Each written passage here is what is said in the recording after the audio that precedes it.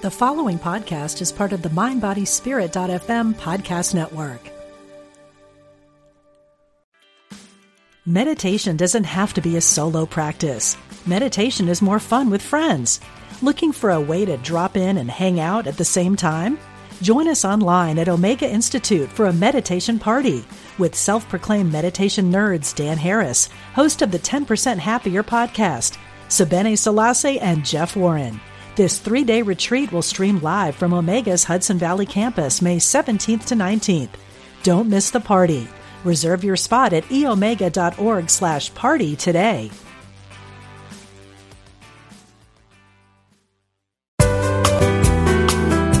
You're listening to Unity Online Radio, the voice of an awakening world.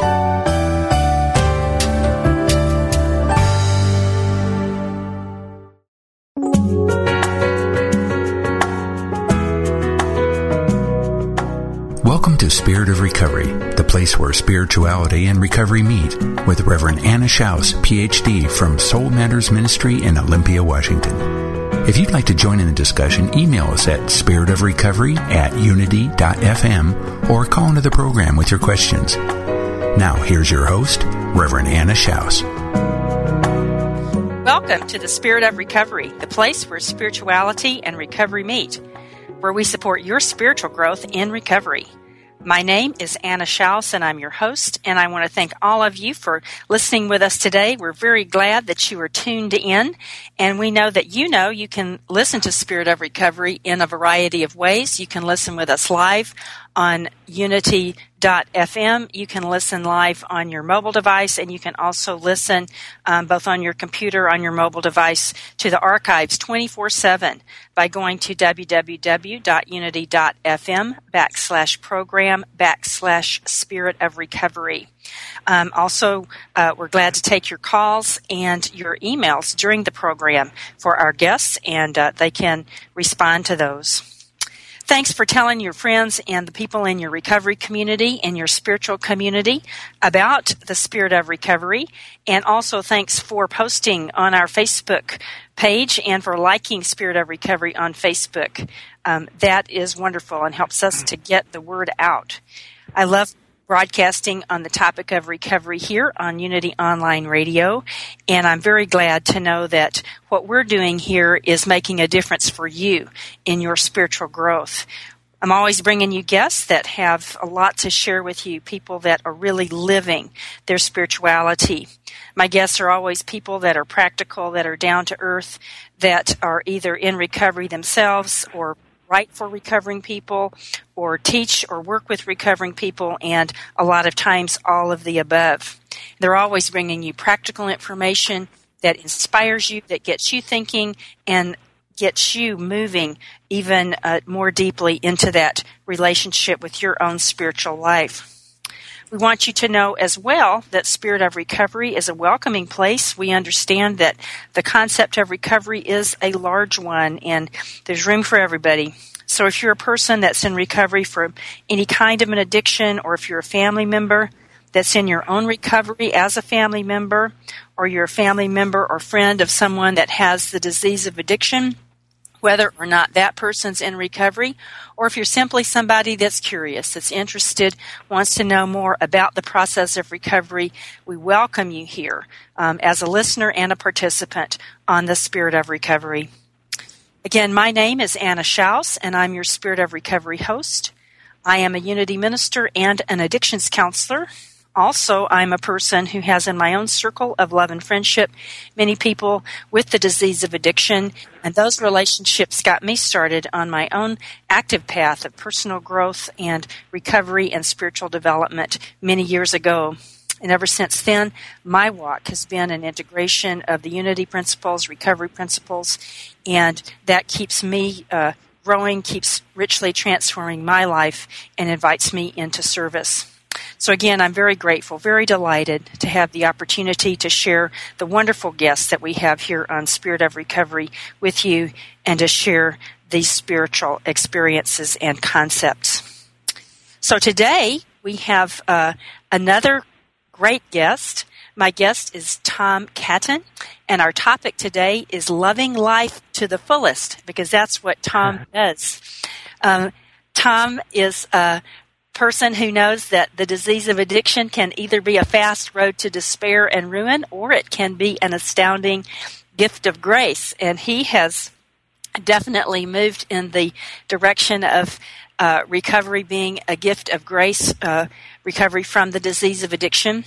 Tom was a child of the 60s, and he has written a book about that, but a lot less about all the things that happened during his active addiction, and a lot more about what's happened since then, a lot more about how it is that he has indeed become a mindful addict. And that's the title of Tom's book, The Mindful Addict, a memoir of the awakening of a spirit. And in that book, Tom shares how over 40 years in recovery has opened him up to an adventurous life that's grounded in saying yes to the leading of spirit. And Tom journeys within his own life and into a life of service through a very committed meditation practice, and through the gift of sharing that meditation practice and all that comes from it with many other people. He's been in recovery since 1971. His story does appear in a 12-step fellowship recovery book that has more than 7 million copies in circulation around the world. And he's frequently invited to speak in the U.S. and internationally to people in recovery. He is on the advisory board of the Buddhist Recovery Network, and he teaches a Buddhist recovery meditation group in Hawaii, where he currently lives. So, Tom, thank you for being my guest today on Spirit of Recovery. Thank you, Anna, and aloha to all the listeners. And I really appreciate sitting with you here and discussing this beautiful topic of meditation and guidance. Thank you. Thank you. Tell us a bit about how you got started on your spiritual path. You have an interesting story about that. You were really spiritually interested before you got in recovery. How'd you get on this path? Yeah, well, coming from the 60s, and, I turned 16 in 1960, so I really was a child of the 60s. And as we know, the Eastern religions, philosophy started coming to the U.S., even before that, but it was a big thing in the 60s. So basically what happened to me is, and I was, started using in 59, really, but in 1966, I read the book, The Autobiography of a Yogi by Paramahansa Yogananda. Now, that book touched something inside of me, and I knew there was something better than what I was doing, and I became very interested in meditation through reading that book, and I started my meditation practice in 1966. Now, the trouble is I was still using then, so obviously it wasn't working as well as it could. And I was even initiated into Transcendental Meditation with Maharishi in around 67. And so it was very much a part of my life before I found the rooms, the 12-step rooms. And I might add that it was kind of a very unusual way I ended up in the program. I was, like I said, very much into meditation, and I was using a lot of drugs. And by the way, you did mention my book. The first chapter or two just kind of lays the groundwork, and the whole book is about my adventures in recovery. And what happened is, in 1968, I was living in a little house right on the beach almost, just about a house or two removed from the sand. And there was a 4-bedroom beach house that was right in front of mine, that was right on the ocean there, and it was empty. And one day a very strange lady appeared and moved in. And there was kind of a buzz going around the neighborhood. Well, what happened, Anna and listeners, is that this woman at that time was in the 12-step fellowship. This was 1968, and she actually was living at that time about 40 miles from where and she was somebody that meditated every day for long periods at a time. Every morning she meditated a couple of hours every morning, and she would get direct guidance. She had the kind of spiritual awakening in 1962 that we've read about that Bill Wilson had, where the whole universe turned to pure white light, and she just was filled with divine love. And from that day on, she just gave herself to the 12 steps, and she would meditate every morning and write down her guidance. Well, she was actually led right to this 4-bedroom empty house next door to mine. She arrived there early in the morning, reached above the door because she was divinely led there, and she knew what to do, and there was the key, and she moved in. The next day, the real estate guy came to show the house, and he said, "What are you doing here?" And she said, "God told me to come. Can you please have the electricity turned on?" Well, she was in that house for another 6 months, and I went to my first meeting.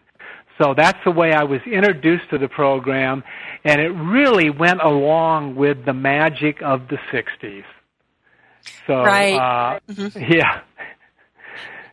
And then from that time, you ended up eventually getting into recovery and traveling with her and a group of people. Tell us about that. Right. Again, very guided by Spirit. Yeah, so anyway, this guidance stuff was just ongoing it was such a beautiful adventure, and it still is, by the way. So I bounced in and out. I stayed close to the program. I went to my first meeting in 1968, and that did it. I mean, I found my home, and I knew that I had the disease of addiction. But I kept bouncing in and out for a bit. You know, I'd stay clean a couple of weeks, and I'd use, but whatever.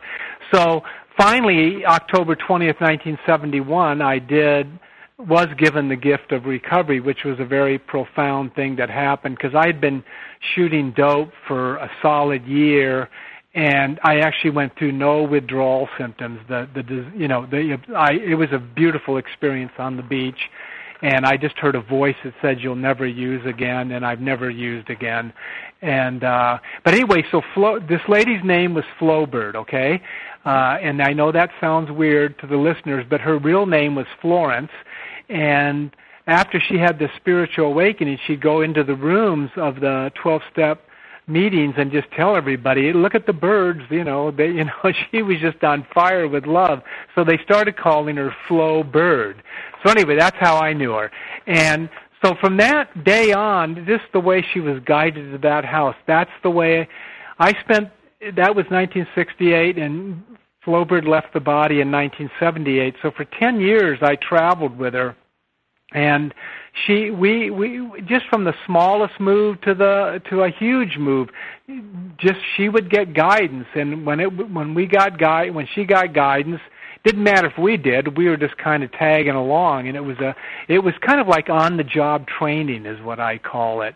You can read about surrender, you can read about the universe or God taking care of you. You can read all that in all kinds of books. You can hear people preach it, but to experience it, that's what I call on-the-job training. So we really never had a lot of money, and we would just follow this guidance, and it was just incredible.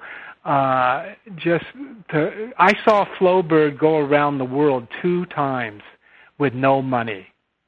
And it was pretty insane. And there was just such many adventures. I remember Flowbird and I went to the Big Island. We were on Oahu, and we went to the Big Island, and some friends put us up in a coffee shack up in the mountains of Captain Cook.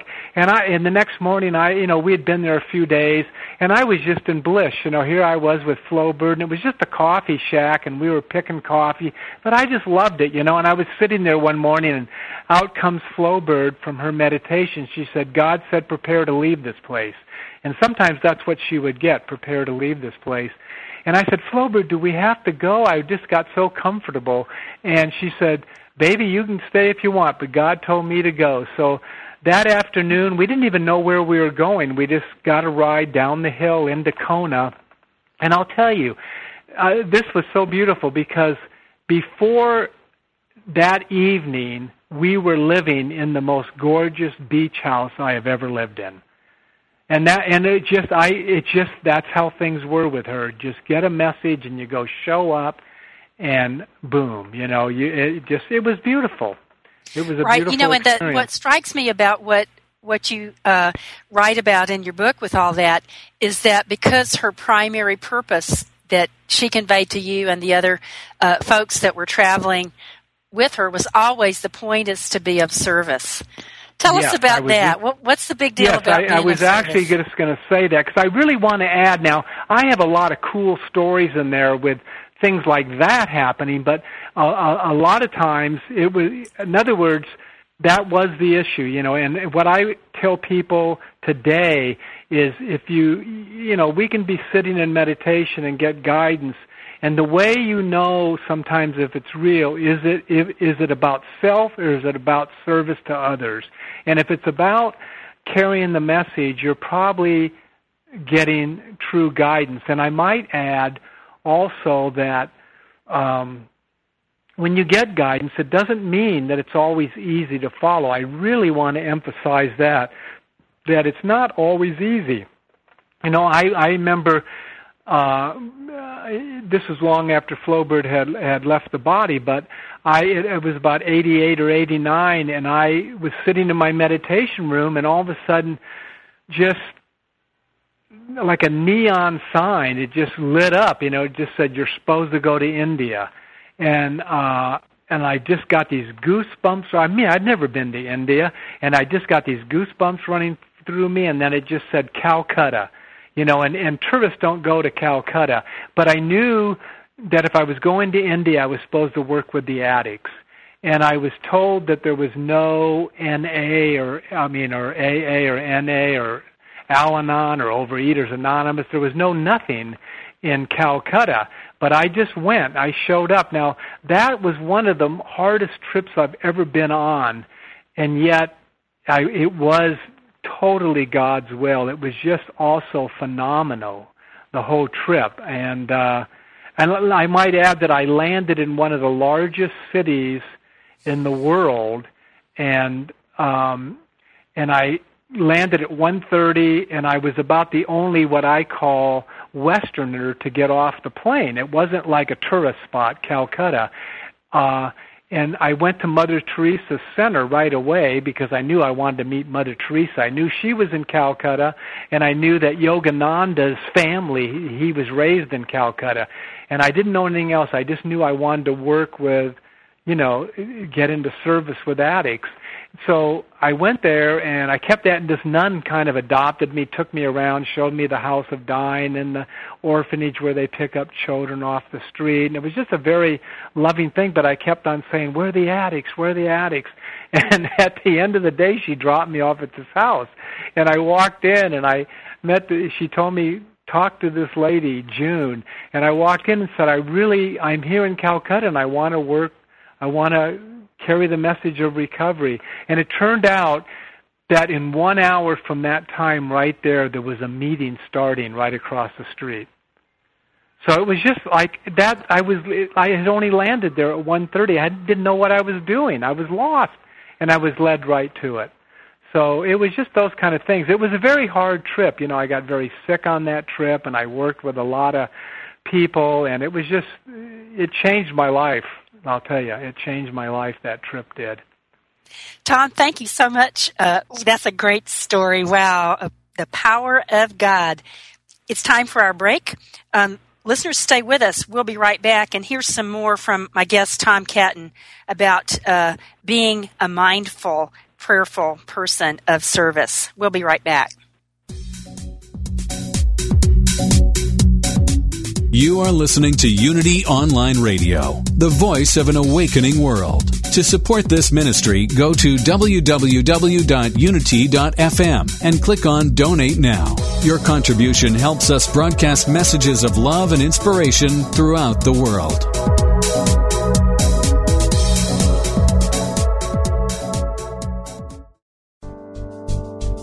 Hi, this is Ellen Davenport. The 5 Principles was my first book, and here's what I've learned as an author. It's nice to sell a lot of books, but it's truly gratifying to know the book is being read, used, and studied in churches and small groups in the U.S. and beyond. And I get a real kick out of hearing that someone gave the 5 principles to friends who aren't in unity. Because the 5 principles are universal spiritual laws. They operate in everyone's life, whether they know it or not. They've been discovered and rediscovered by spiritual masters for thousands of years. God is all there is. We are expressions of God. We create our experience with the power of our thoughts. We align ourselves with the well-being of the universe through prayer and meditation. And we live the truth we know every day in every decision. Just 5 principles. They cover it all. Buy the book at unity.org.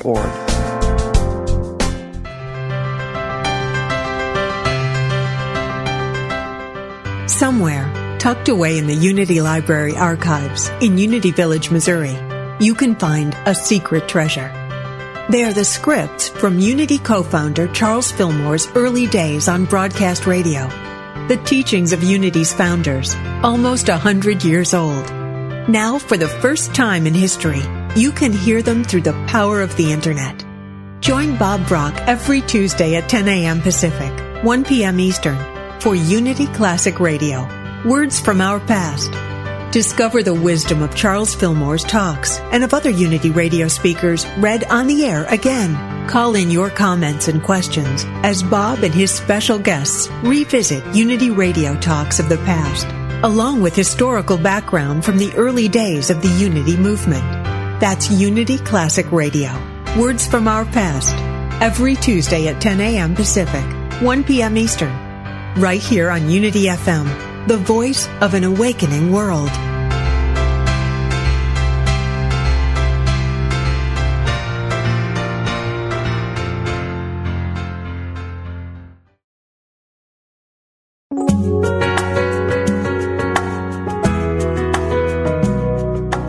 You're listening to Spirit of Recovery, the place where spirituality and recovery meet, with Reverend Anna Schaus, Ph.D. If you'd like to share your questions, comments, and experience with today's topics, call us now or email us at spiritofrecovery@unity.fm. We now return to Spirit of Recovery. Welcome back to Spirit of Recovery. We're very glad that you're listening with us today. And if you're just joining us, our topic today is Loving Life to the Fullest. And my guest is Tom Catton. Tom is the author of The Mindful Addict, a memoir of the awakening of a spirit. And he's sharing with us today how in over 40 years of recovery, he has experienced an adventurous life that is grounded in saying yes to Spirit's leading. And he's sharing with us about his meditation practice, about his trusting of his higher power, and of all the many ways that leads him into great opportunities for service. So we're going to be talking some more with Tom in just a moment. But before we get back to that conversation, I invite you to join me in the Serenity Minute. So I invite you to relax, to take a breath, to close your eyes if you would like to allow yourself to open up to that awareness that you have so naturally of the presence of your higher power within you and around you. I invite you to share with me this constructive idea. I breathe. I am at peace. I know I am one with the goodness of life. I breathe. I am at peace. I know I am one with the goodness of life. And now we relax for a moment in the quiet.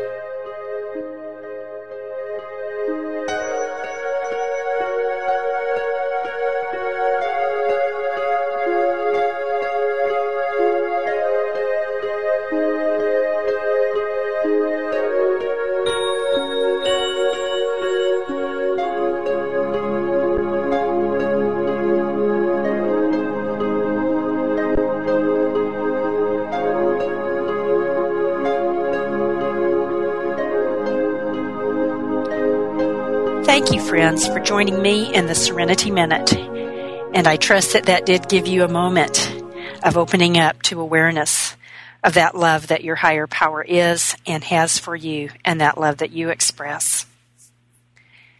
And now we're back to my conversation with my guest, Tom Catton. Again, Tom is the author of the book, The Mindful Addict, a memoir of the awakening of a spirit. And we're talking about loving life to the fullest. If you'd like to read more about Tom and his book, you can, of course, Google him. It's Tom, Catton, on the Internet, and you'll find lots of information. If you're interested in the book, you can go to centralrecoverypress.com. That's centralrecoverypress.com. And, of course, you can easily find information about The Mindful Addict, a memoir of the awakening of a spirit there, and probably other places as well on the Internet. So, Tom, before our break, you were telling us a wonderful story about being of service, about how it's not always easy, but it's always rewarding. And you're also talk in your book about the longing for union with God. You know, as human beings, we long for things. We long for relationships. We long for success, all of that. And you certainly talk about that, and you talk about how in the end it seems like it's really longing for union with God. How does that work? Yes, my early days, well, you just mentioned it, being successful, being in relationships. We all have these longings for that stuff, and there's certainly nothing wrong with that. I'm in a very happy, committed marriage. We've been together almost 28 years now, and it just, she's the love of my life. But I also know that all the longing really is longing for union within, with the divine power, the force, the God, whatever, the love. That's the only thing that I have found that's really permanent. Everything else, everything else goes. I've been through the mill with bank accounts and relationships before this. Things just come and go, and they bring us a little bit of happiness. But I think the real longing is the divine longing, and we just misunderstand it. Even the drugs and alcohol were just, that was really just, our longing to be whole. At least it was for me, to take me out of that separation I felt. So it's just, at the bottom line, I think that's what it is, and that's the only thing that really will fill the emptiness. Mm-hmm. How do we balance that as, spiritual beings having a human experience? How do we navigate that divine longing, and we're in the world, and we how does that work? How do you do that? Well, I think that for me, I've really, I had to go through so much. As you know, you read the book. I stayed celibate for several years. I had hair down my beard. I thought I was supposed to be a monk, and I thought you couldn't have anything nice. And I think as we mature in our spirit, not only in life, but in the program, as we start to develop a lot of years, of a consecutive recovery, and also just as we mature spiritually completely, I think that balance comes about okay. And we really, for me, what I've learned, Anna, is that I everything's in its proper place, I think, in my life now. I know that my spiritual practice is the most important thing. It comes before everything else. And as long as I keep that there, and as long as I keep returning to knowing service to others is what life's really about. See what I mean? That's what my life's really about, the service I do for others. Then, I can work in the community, I can have jobs, I can be in relationships, but I know what's important. And I think what happens is people get sidetracked, and I think all of a sudden we think material success, although it is beautiful to have, let's face it, it's not going to fill the emptiness.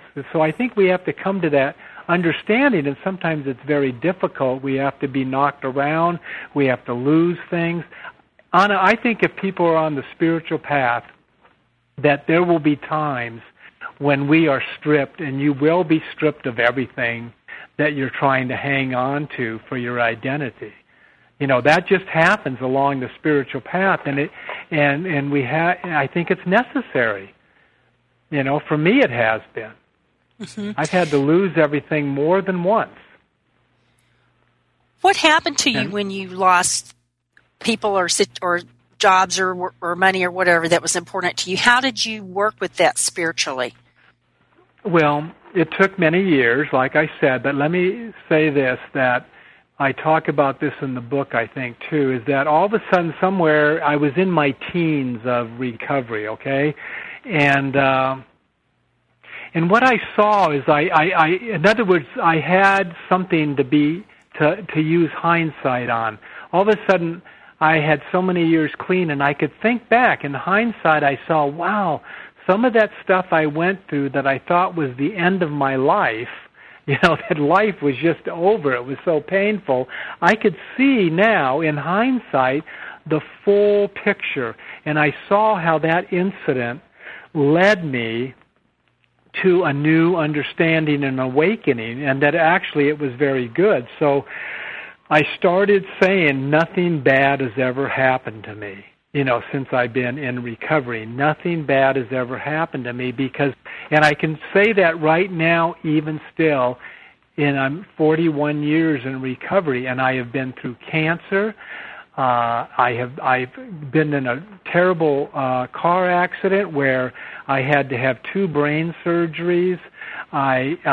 When that happened, I lost a business with 50 employees, and I ended up like $500,000 in debt, and I didn't file bankruptcy, because what I did with that, Anna, is I remembered that nothing bad has ever happened to me, and that everything leads me to something more beautiful. And I really see that my challenges are actually a gift, that if I stay clean and I don't use, and I walk through whatever I'm walking through and just embrace it, I come out the other end a more beautiful, more, awakened person. And I'm convinced of that.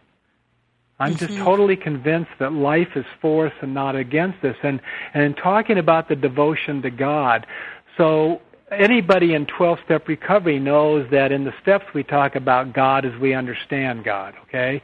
And I can definitely tell you now, and I arrived at this is something that I really come to grips with in the last year. With 41 years of steady recovery, I can tell you I have absolutely no understanding of God. None. And I actually think that's okay, because I think it is so powerful that I wouldn't even be able to understand it with my mind. But here's what is true. I have no understanding of God. My God is not a babysitter. I don't think I can pray my way through things or, beg my way. Let's say beg your way through. The 11th step says definitely we pray only for knowledge of God's will for us. And so what I can say is, although I have no understanding, I have a very deep faith, a very deep relationship that I'm not sure what's going on in the universe, but I know it's very good. I know something very beautiful, and it's not random that's going on, and I just want to love it and serve it. That's what I know. That's all I know. I have no understanding of it anymore, and I'm really comfortable with that. That is a wonderful way of talking about this time. It's like that devotion. When you're talking about that, I almost feel my own heart open up. It's like that. I think what you're saying is it really is about relationship with God, with the universe, whatever term we use. But it's about that relationship and that love. Right. How do you do that? How do you keep your heart open and keep in that, or develop that space? Or maybe that's not the right way. I don't know. What do you do? No, but so what I do is I practice my 11th step every day. Now, I have been through, and once again, you'll read it in the book, all the adventures of the last 40 years, starting with Yogananda. And by the way, I just want to plug, if you're interested in the book, the easiest, best place to get it is Amazon. I mean, that's where all the books are. It's been in various bookstores around the country. It's at Central Recovery Press. They're a great publishing company. I love them to death. and I'm going to be submitting another book to them soon. But the easiest place is Amazon. So anyway, how do I do that? Is through my practice. Okay, and I can't tell you when the last time I missed a day of meditation. I mean, I just don't know when it was. It was that long ago. So I show up every day. It's just what I do. And for the last 20 years, I probably have really adopted the practice of mindfulness, and it just has worked for me better than anything else. And I've been through initiations into other types of meditation that I devoted, one of them 3 years of study for a certain technique, you know what I mean? And I'm going to tell you, mindfulness has just touched my heart and opened my heart more than anything is. And mindfulness is just sort of like sitting and being present with whatever life offers, with no judgment connected to it. Whatever comes my way, I try to practice equanimity, meaning that I don't try to label things good or bad. And that's what happened when I was diagnosed with cancer, that I went, oh my God, you know, for 2 hours, I'm going to tell you, for 2 hours after the diagnosis, I was bummed out. I cried. I went, oh my God, how can the healthiest guy, I've been a vegetarian since 1966, I exercise, I ran 50 miles on my 50th birthday. I mean, I'm a healthy dude, you know. And how did I get cancer? But all of a sudden I remembered nothing bad has ever happened, and I embraced it. I didn't run from the experience. I didn't try to change what life was offering me. And that's very important in my practice. So I have been through the last few years this brain this accident where I had to have brain surgery was in 2006, and when that happened, I had to let go of a huge company with 50 employees, and I just had to, you know, there was nothing I could do, and because I couldn't even function for most of the year of 2006, and I didn't file bankruptcy. I just have worked through it, and I'm probably not in the best financial place for a 69-year-old, but it's a beautiful place, you know. And what I've done always is just try to embrace whatever life offers me. You know, it doesn't mean you sit down and get run over, but first, before anything can change, I have to embrace it and accept it and not try to fix it. I just have to let it be there. And whether it's bliss, you know, whether something very blissful happens, I just try to accept it. I don't try to attach to it and hold on to it. If something so-called bad is happening, I just try to embrace it and let it be there. I don't try to run from it. See, I don't try to hold on to something that I think is going to make me feel good or run from something that I think causes me suffering. So I think that's the practice of mindfulness, is just sitting and letting, observing my thoughts, of course, not just letting them come and not attaching to them. And it's just a very beautiful technique. Right. It's like it opens up space. It opens the door. It opens up space. What can be next. And, yeah, and what we find out is that, you know, I speak at a lot of conventions, and one of the things I say immediately is, I know there's people in this room that are hurting. I know there's people in this room going through extreme financial problems or illness or relationship problems.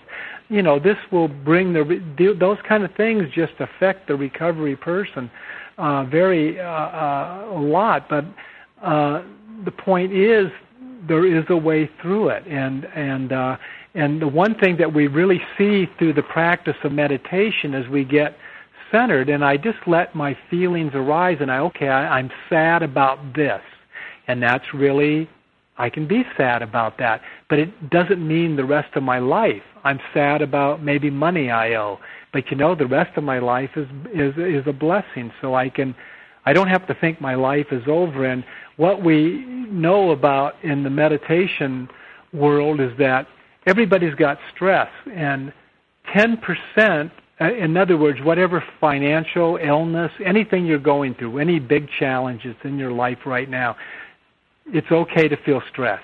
But only 10% of what you're feeling comes from the actual challenge.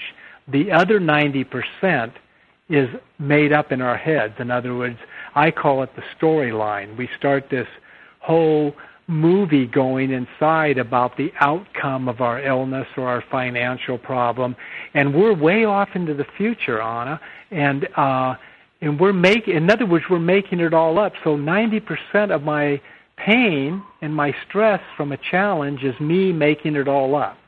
And so coming back to the moment in meditation really lets you be right here, right now with whatever you're going through. And we can make it through. Thank you, Tom. It's time for our break. Hang on to that thought. Sorry. Listeners, stay with us. We'll be right back and hear some more about what it does mean to be present in the moment. Stay with us here on Spirit of Recovery.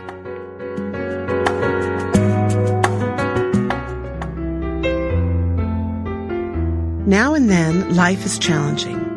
I may not welcome challenge itself, but I welcome the opportunity to learn from whatever arises, to grow in understanding, to flex my spiritual muscles. Every day is a new day, a fresh start. No situation or circumstance can hold me back. My life is not only about what's happening to me, it's also what's happening through me. The Christ within is my source of unlimited wisdom and creativity. I do my best when I respond to any challenge from my Christ nature, rather than reacting impulsively from my human nature. Every day I pursue what enriches me, enjoying the journey to my goals as much as the destination. This inspirational message is brought to you by Daily Word. Daily Word. Inspiration and practical teachings to help people of all faiths live healthy, prosperous, and meaningful lives. Give Daily Word to yourself or a friend, and give the gift of hope, joy, peace, and encouragement. Order your subscriptions today, online at dailyword.com.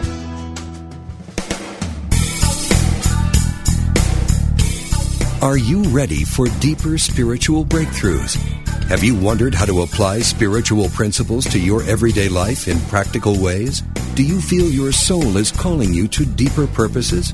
Join Reverend Galen McDowell live every Wednesday at 10 a.m. Central for Truth Transforms, a discussion on how God within you, as you, is the power to transform your life. If you really believe that consciousness determines your experiences and that you are an individualized expression of God, join us as we help awaken and transform the consciousness of humanity. We will discuss, through lecture, live interviews, and call-in questions, spiritual healing, prayer, prosperity, forgiveness, new thought views about eternal life, and much more. The world is waiting for your truth transformation, only on Unity Online Radio.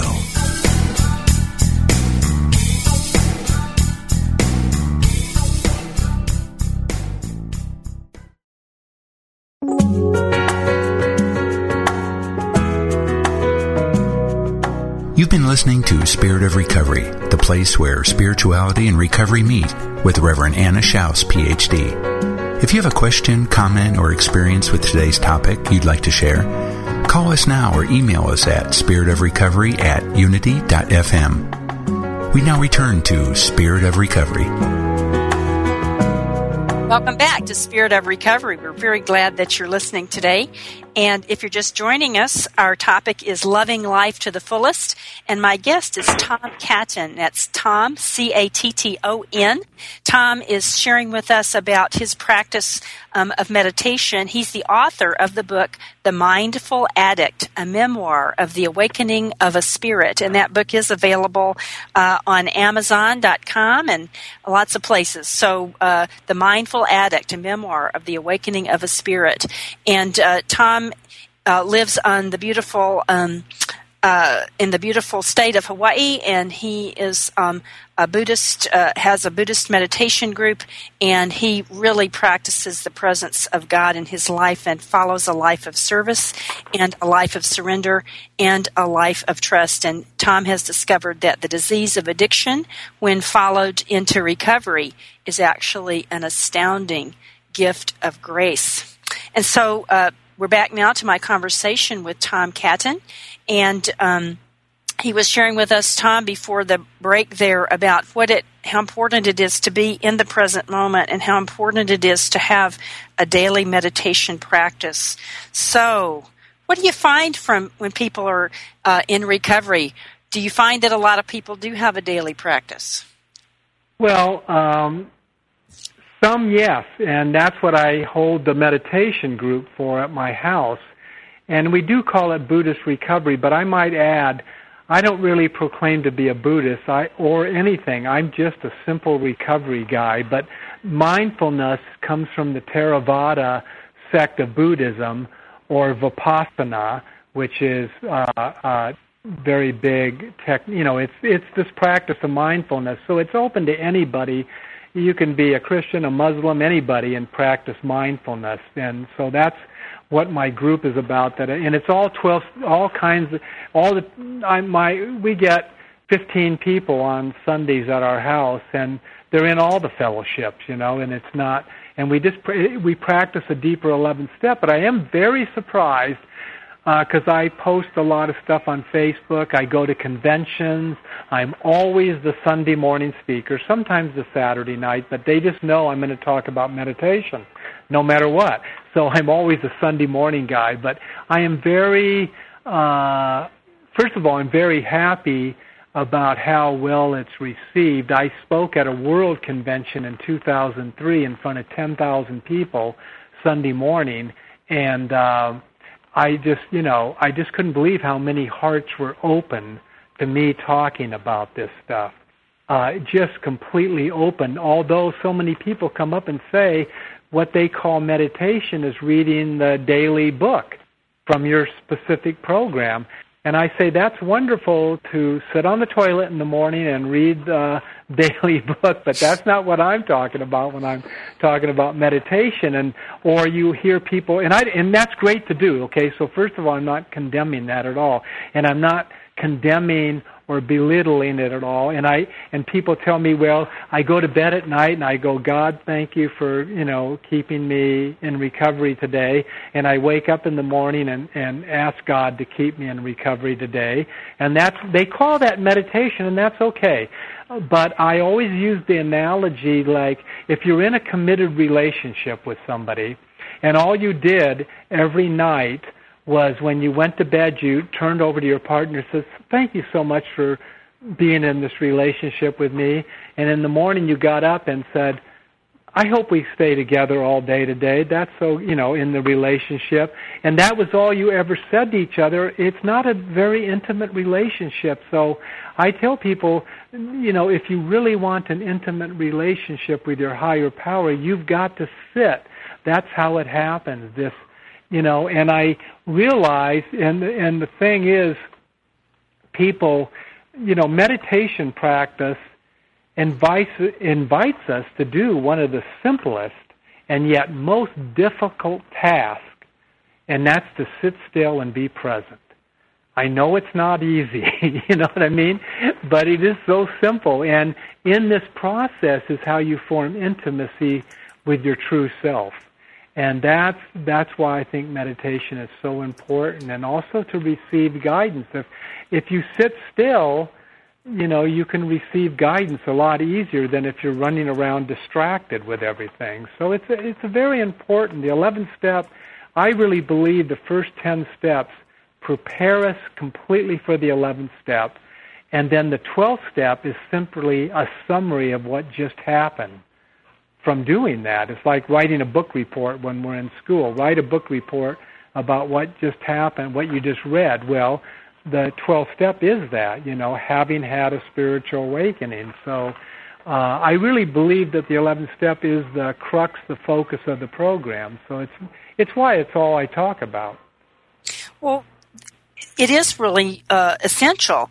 And, some people, as you mentioned, they don't know how to meditate. They think sometimes it has to be this very, very sophisticated experience. Or in just a simple way, what can somebody do that maybe they've never meditated, or they are afraid of it, or they think they have to pay somebody a whole lot of money to go learn how to do it? What's the simple ways anybody can get started?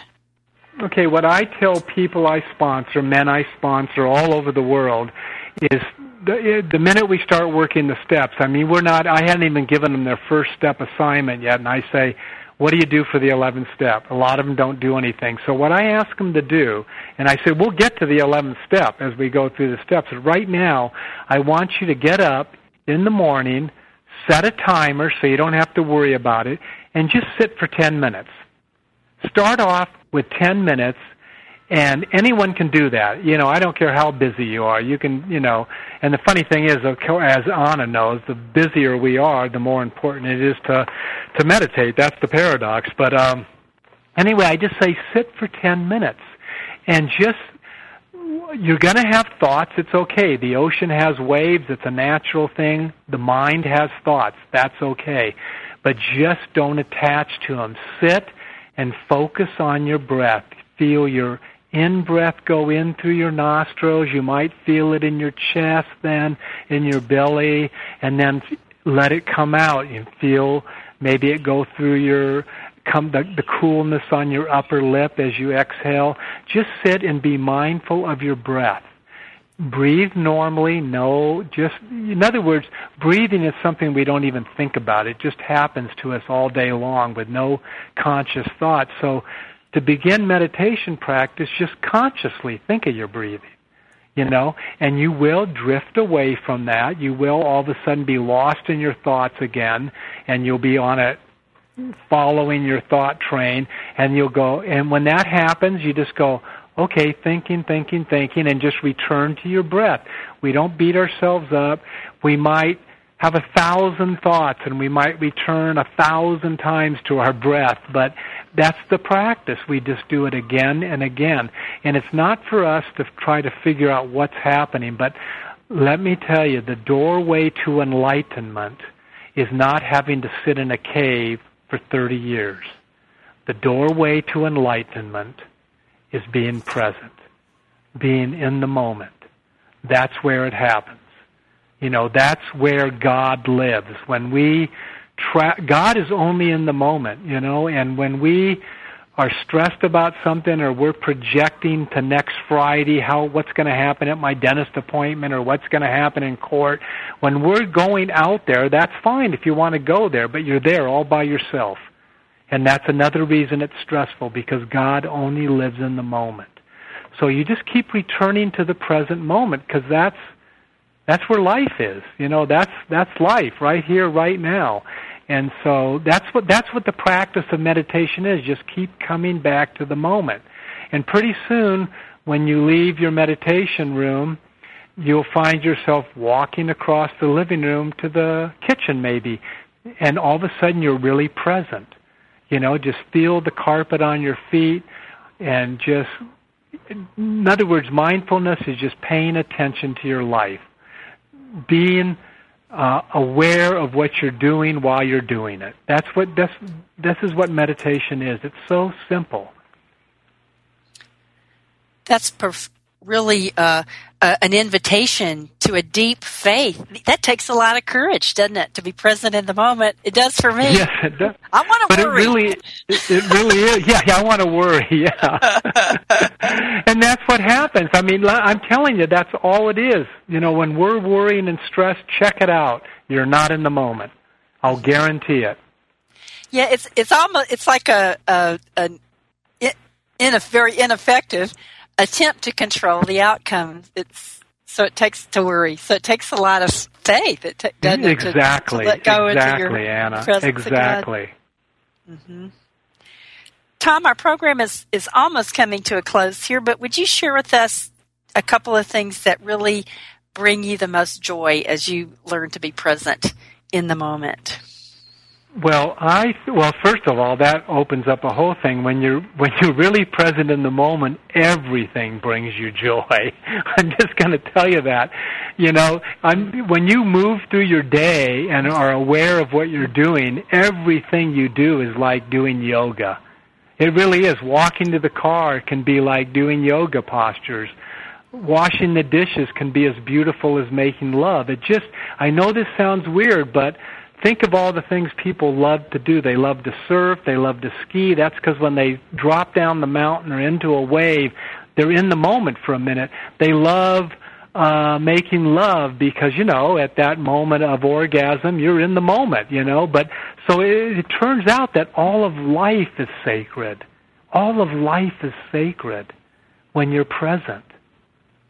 It's just so beautiful, and it takes practice, and that's why they say practice. And what I love, Anna, is that it doesn't matter if someone's been meditating for 40-plus years like myself, or if they just started. We all have thoughts. We all drift away from the present moment. We all have to mindfully bring ourselves back, and the technique is that easy. I've been initiated in trying to get out of the body, I've left my body before. Mindfulness is that's another type of meditation, leave the body, astral travel. Well, guess what? This is about being totally in the body. That's how different it is. This is about being right here, right now, in my body. And that's why, I don't say everybody has to get up as early as I do, but I start my meditation between 3 a.m. and 4 a.m. If I sleep till 5 a.m., it's like sleeping to noon. Now, I know not everybody's going to do that, but I don't need as much sleep anymore. I go to bed, and I'm telling you, Thank you, Tom. We're going to. Unfortunately, our time is up here. But we're going to have you back again on Spirit of Recovery. And I want to thank you so much. My guest is Tom Catton. Thank you, Tom, for sharing about how you do love life to the fullest. And Tom is the author of The Mindful Addict, a memoir of the awakening of a spirit. We've been blessed to have you on here, Tom, and thank you so much for all your service and all you share. Have a wonderful week, and we'll be back with you all next week on Spirit of Recovery.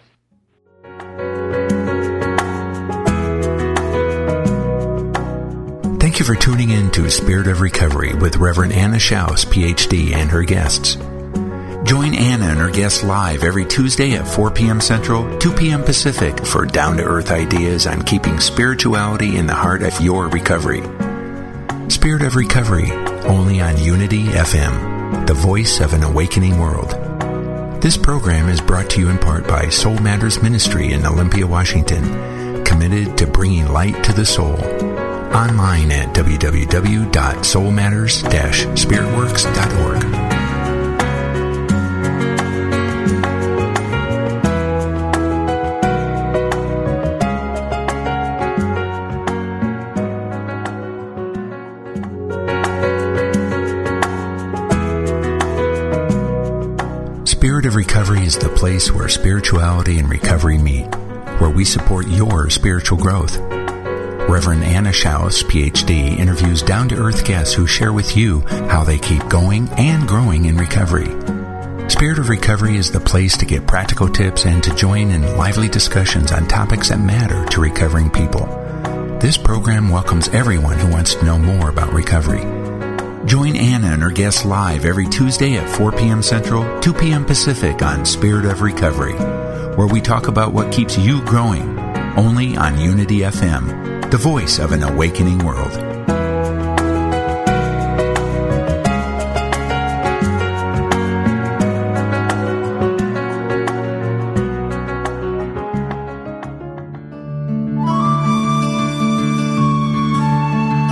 Inspiration only takes a moment. We invite you to consider these words from Unity author Charles Roth. Live deeply in the present moment. If you are going to work on the premise that real energy, real excitement, that feeling of being fully and enthusiastically alive comes from a source within you, then it follows that you have to spend some time getting acquainted, being at home in those far reaches of inner space. Peace is power, for out of stillness, strength is born, and out of inner harmony, productivity flourishes. Rest in that inner peace. This meditative moment is brought to you by Unity.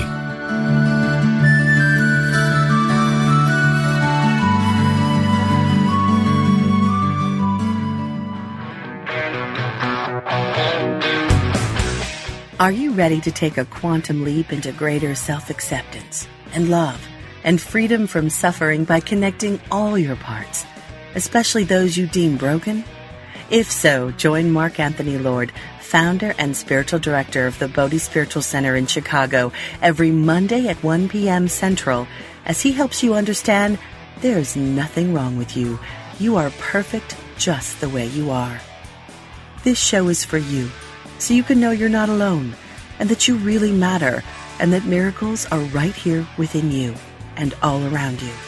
From this knowing, anything and everything becomes possible. Each week, Mark will be joined by amazing guests who share their journeys of awakening.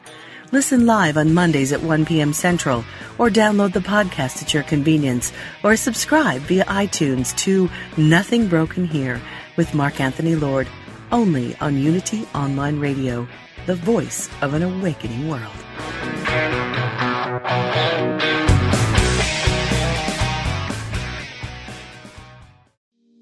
We talk to the animals, and we know you can too. On the Animal Communication Podcast, hosted by the three of us, myself, Julie Hiert, Karen Dudley-Smith, and Meredith Tollison, we will show you how to deepen your relationship with your beloved animal companions, whether they're alive or in spirit. As soul-level animal communicators, we explain the process and explore topics such as health, behavior, and play, all from the animal's perspective. So subscribe and follow us on Apple, Spotify, and listen as part of the MindBodySpirit.fm podcast network.